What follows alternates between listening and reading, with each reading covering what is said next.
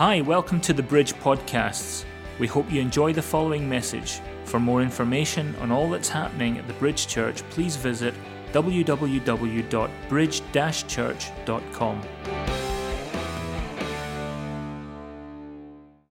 Anyway, we're talking today about the workers in the vineyard from Matthew 20:1 to 16. But before we start talking about the workers in the vineyard, I thought I should maybe give a wee explanation of, because sometimes we hear about the kingdom of heaven and sometimes we hear about the kingdom of God, and it can maybe be a bit confusing. So to settle that, we go to Matthew 19, verse 23 to 24. And that's where Jesus speaks of both the kingdom of heaven and the kingdom of God. When he's talking about it's easier for a camel to go through the eye of a needle than for a rich man to enter into the kingdom of heaven. I'll just get that, 23 and 24. Then Jesus said to his disciples, I say to you, assuredly, it is hard for a rich man to enter the kingdom of heaven.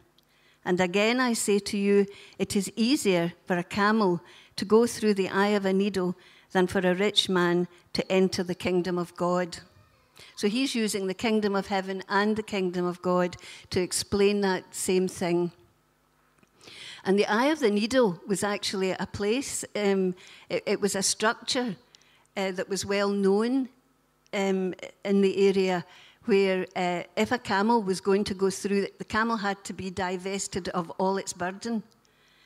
So it could only go through without anything, carrying anything through.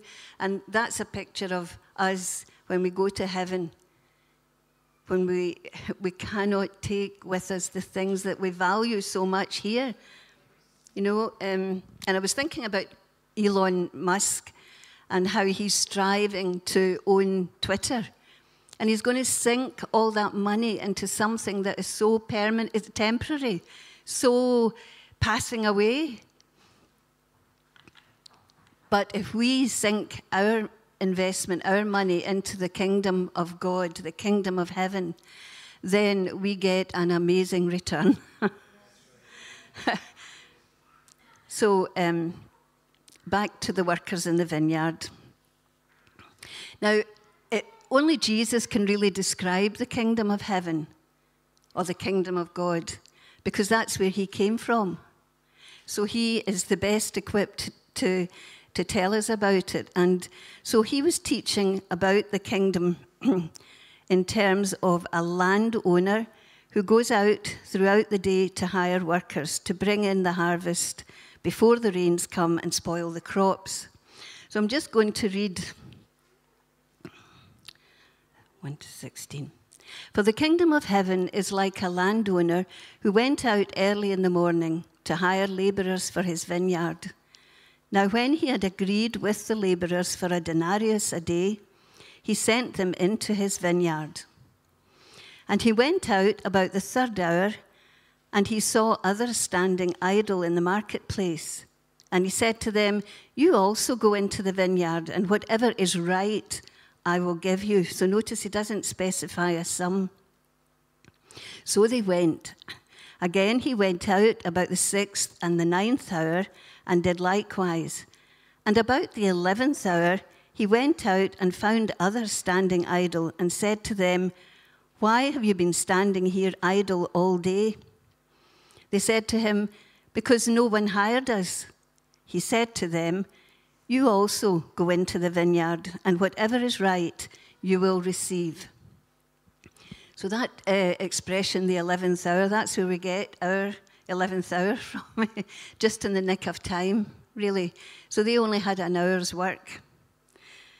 But putting it into a more modern context, time-wise, the landowner goes out throughout the day to hire the workers. So there is an urgency here because he's going several times, which is why he goes out throughout the day. The Father is the landowner, and we are those looking to be hired. Many workers arrive at 6 a.m. our time and are hired at the daily sum of a denarius. Now, I know that one of those workers would be Marlene, because Marlene was saying just the other day there that she begins her day then. At that time, I'm just turning over, so I would be one of the later ones.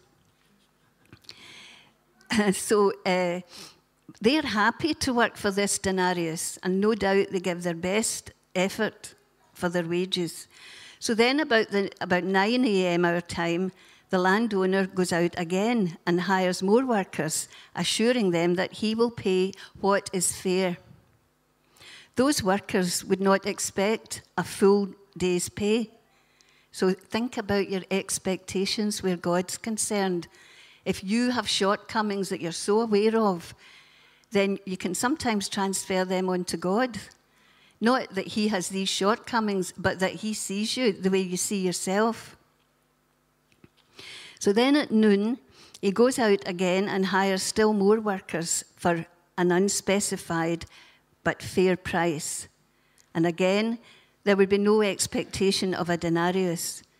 Finally, at 5 p.m., which is the 11th hour, the landowner goes back to the marketplace to hire whoever has shown up for the last hour's work of the day, and again for an unspecified but fair price. When asked why they had come so late, the workers replied that no one would hire them. So they had been going about from place to place throughout the day, persevering in the hope that eventually someone would hire them, even if just for an hour. And that can speak to us as well. If you've been somebody that has gone from place to place searching for what you need to fulfill your life. And I know I did. Think how happy they must have been to be able to earn something to take home. Maybe in their eyes, a little was better than nothing. But again, their expectation would probably be to just get a little. As the story unfolds, we'll see that Jesus is actually describing the landowner rather than his vineyard. There's so many stories about the vineyard, but this is about the landowner. It's the ways of the landowner, the father, which turn out to be so contrary to the ways of the world. So the kingdom of heaven is not so much a place as a system operating, which is so unlike any other system of rule in the world. Bearing this in mind, let's read on. Verse 8. So when evening had come, and the owner of the vineyard said to his steward, "Call the laborers and give them their wages, beginning with the last to the first." And when those came who were hired about the 11th hour, they each received a denarius. Now just take a second, to think about that, about the joy of being given a denarius for an hour's work.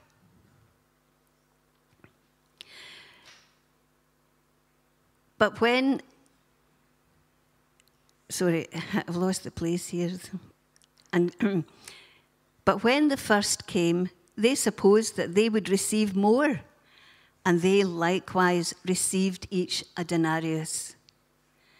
And when they had received it, they complained against the landowner, saying, "These last men have worked only 1 hour, and you made them equal to us, who have borne the burden and the heat of the day." Now again, we have to think in the world's terms.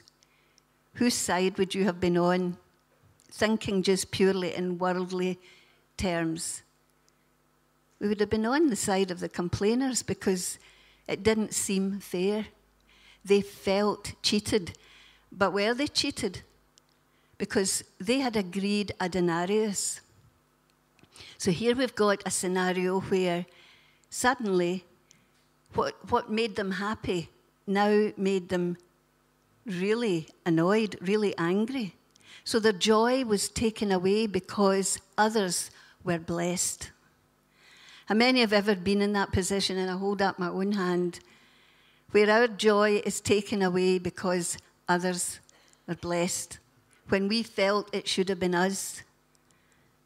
And if you're not in that category, well, I really envy you because you're already there, so much further on than I was. But these are things that we have to learn because in the natural, it does seem very unfair.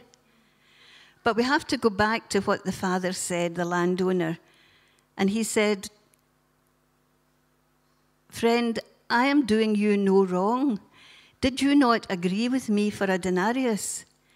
Take what is yours and go your way.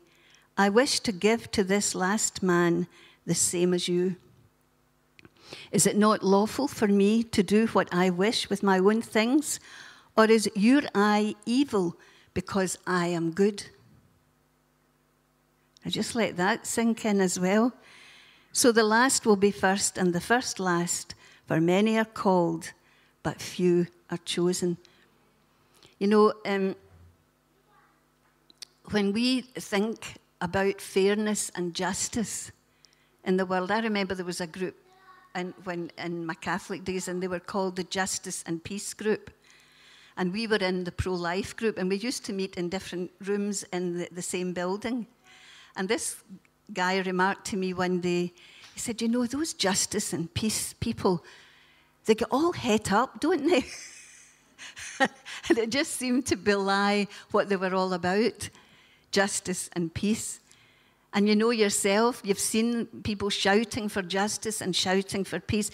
Did Jesus shout for justice and peace? He was a Prince of Peace. And he was completely fair and completely just, and yet he suffered complete injustice for our sake, and he opened not his mouth. So, you know, when you think about things that way, if you want to belong, and I want to belong to this wonderful kingdom, then you're going to be turned upside down in your thoughts and your ways of doing things and your ways of thinking. Because as Isaiah tells us, now I've mucked it all up for the thing, but Isaiah tells us that God's ways are not our ways, that his thoughts are not our thoughts, that his ways are so high above our ways and his thoughts above our thoughts. But his ways and the kingdom of God means God's way of doing things. And that's what we want to learn. How can we learn that except through the Holy Spirit? That's why we need the Holy Spirit. If he says, don't, then we'll know it. And then if he says, go, we'll jump in. Because we need his voice in our ear, in the listening ear of our heart, to know when to act and when not to act, when to speak, especially that, and when not to speak. You know, because I think I would have been a real campaigner for, you know, these men. In fact, I would have been a union representative and going and saying, what's this all about? But it's all about the kingdom, where the kingdom is about being blessed. And sometimes our feelings, the devil, of course, he whips up our feelings of injustice. And then other people, there's two groups there, the ones who are blessed out of their boots and the ones who are who feel that they have been cheated.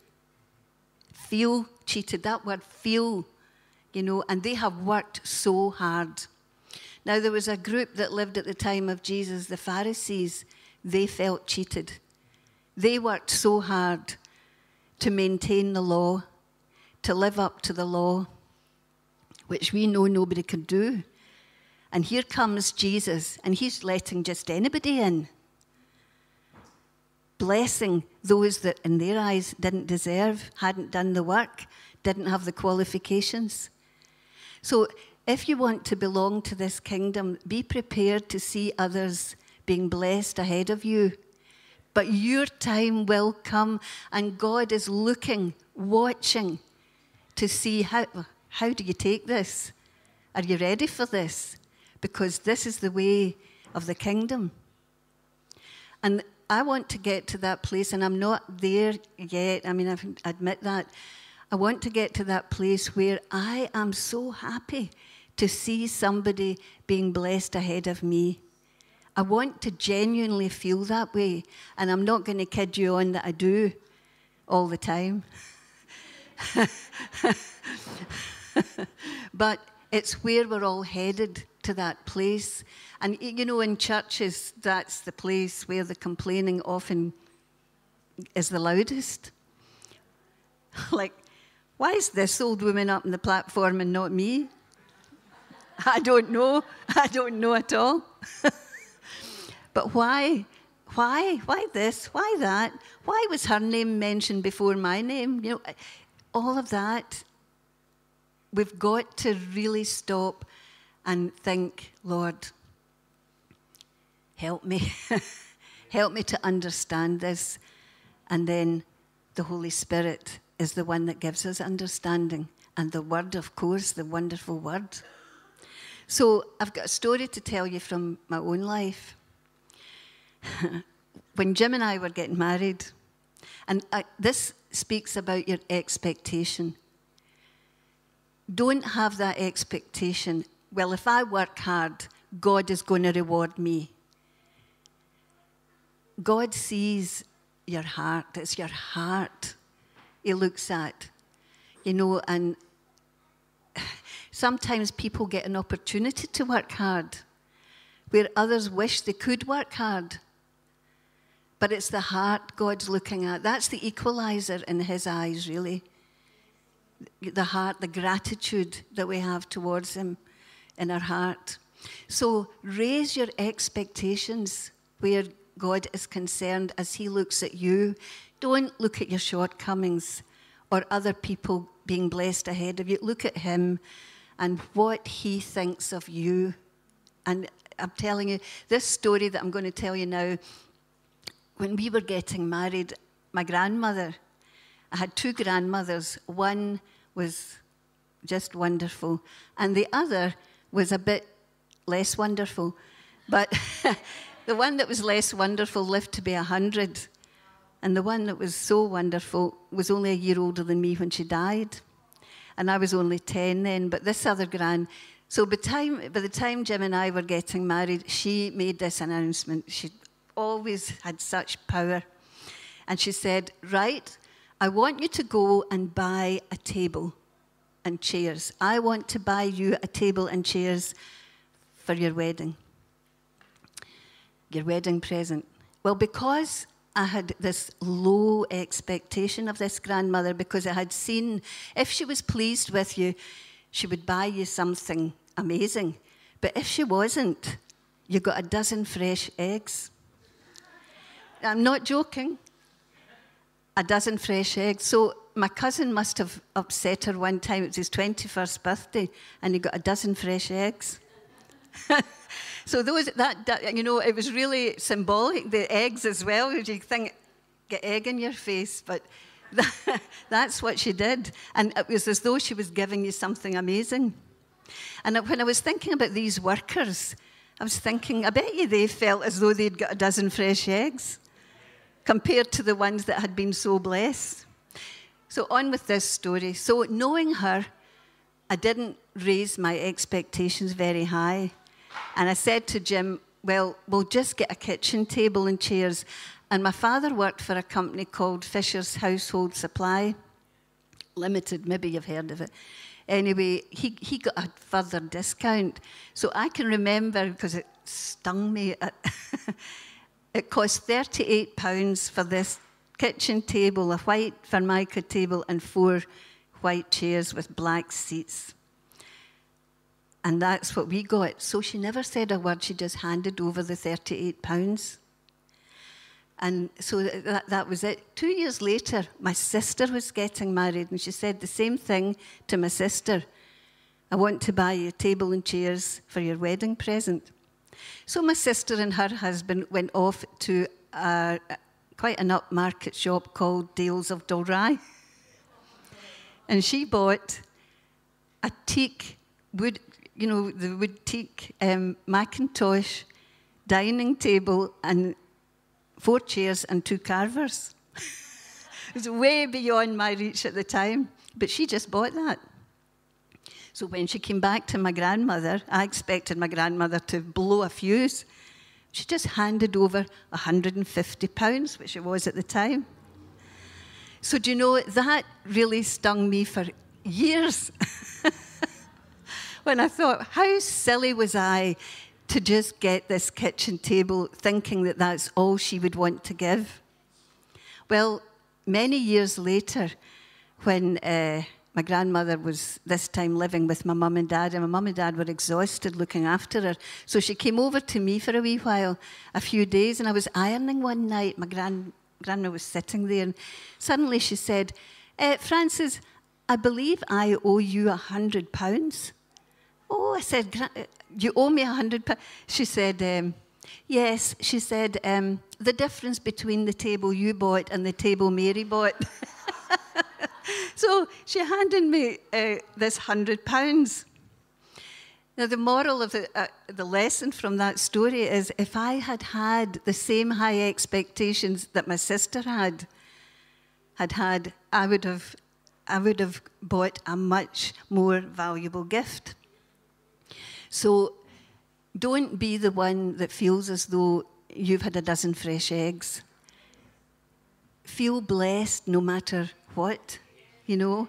And because of the comparison, I began to look at that kitchen table and I hated it, you know, because it just didn't mean the same to me anymore. I felt cheated.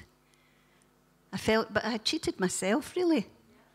You know, and all those negative feelings came, and they didn't have to come. So now I've completely lost the place. So, but that's the thing. God is good, and he likes to bless. He wants to bless, and he blesses those, in our eyes, often that don't deserve it. But we don't get to judge. We don't know the human heart. We don't know what goes on in the person's heart. Even in the instant before death, we don't know what transpires, because God sees the heart and deals with the heart. So I think that was just about everything in that.